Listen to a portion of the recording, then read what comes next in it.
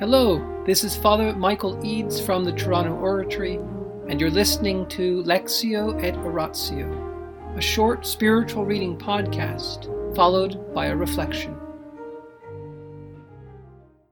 The Imitation of Christ by Thomas à Kempis, Book 3, Chapter 43, A Condemnation of Useless and Worldly Learning. The Beloved. My son, you must not let yourself be impressed by the fine and clever things you hear men say. It is power that builds up the kingdom of God, not words. Pay heed to my words, which bring fire to the heart and light to the mind, piercing the heart with sorrow for sin and filling with comfort in many ways. Never read anything to enable you to appear better educated or wiser than your fellows. What you ought to study is the way to kill off your worst faults. That will do you far more good than knowing all about a number of vexatious problems. You may have done a lot of reading and found out a great deal about a variety of subjects, but the basic fact you must always come back to is this, that I am he who teaches men whatever they know. To those of childlike simplicity, I give a clearer understanding than any man can teach. When I speak to a man, he sooner becomes wise and goes far along the paths of the Spirit. It will go ill with those who are always after odd fragments of worldly information, and yet never give a thought to the way they ought to be serving me. The time will come when Christ shall appear. He who is the teacher of all teachers and the Lord of the angels. He will hear each of you say his lesson, that is, examine his conscience.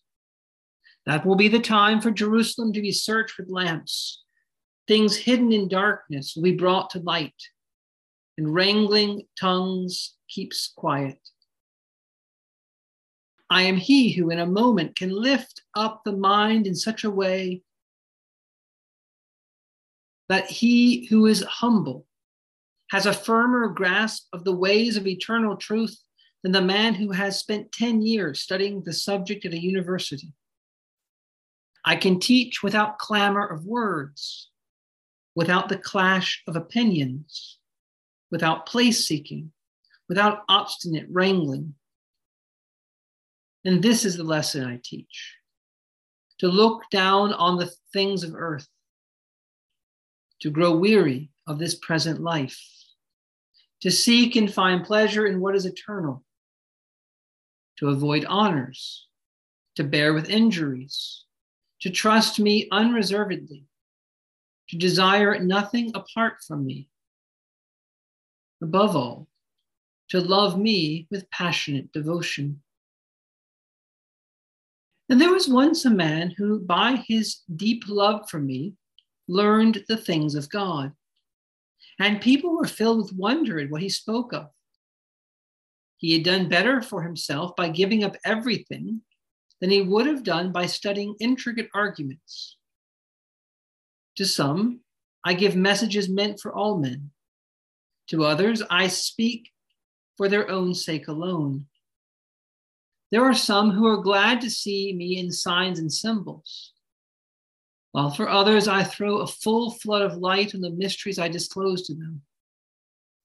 Books have only one meaning, but one man will get more out of them than another. It is I who in them teach men the truth, search their hearts, understand their thoughts, help on their actions, giving each of them whatever share of my gifts I reckon they deserve. In the name of the Father, and of the Son, and of the Holy Spirit, amen.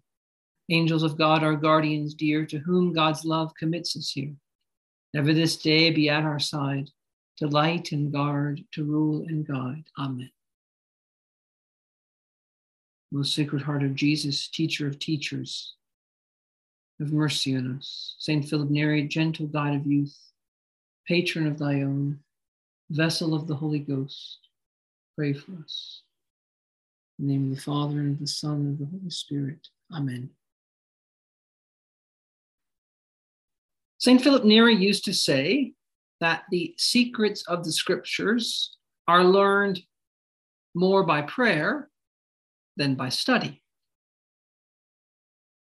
The secrets of the scriptures are learned more by prayer than by study. And St. Augustine liked to speak of Christ as the inner teacher. The inner teacher. That is, he is the one who speaks to us in our hearts, who communicates to us the truth, who shows us the truth, who enlightens our minds. And how do we know that? Because in the prologue of John's Gospel, he is said to enlighten every man who comes into the world. I am the light of the world, Christ said. How does Christ teach inwardly? By shedding light on situations. By shedding light. If we're in darkness, you cannot see what's before you. You cannot understand what things look like. But if some light is shed, then suddenly the meaning, the arrangements, the directions you're going, it's all clear. Well, Christ is the light who illuminates everything in light of himself. See, things only make sense when they're connected to the whole. Nothing can be truly understood if it's part of a whole on its own.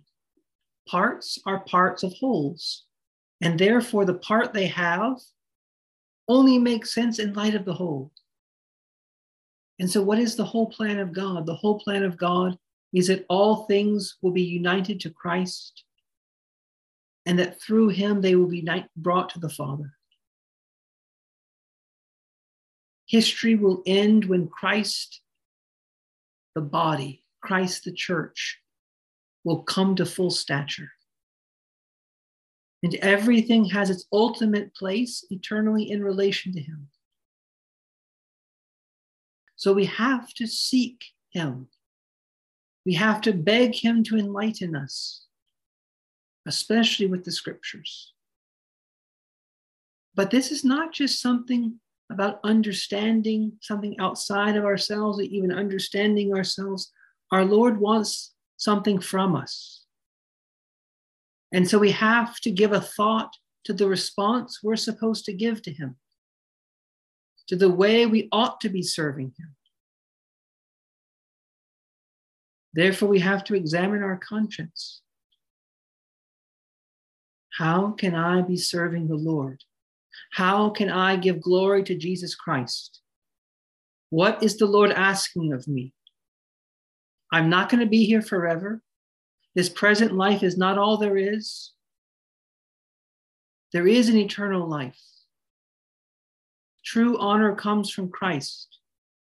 I will be injured, but Christ himself is the one who will bear that in me.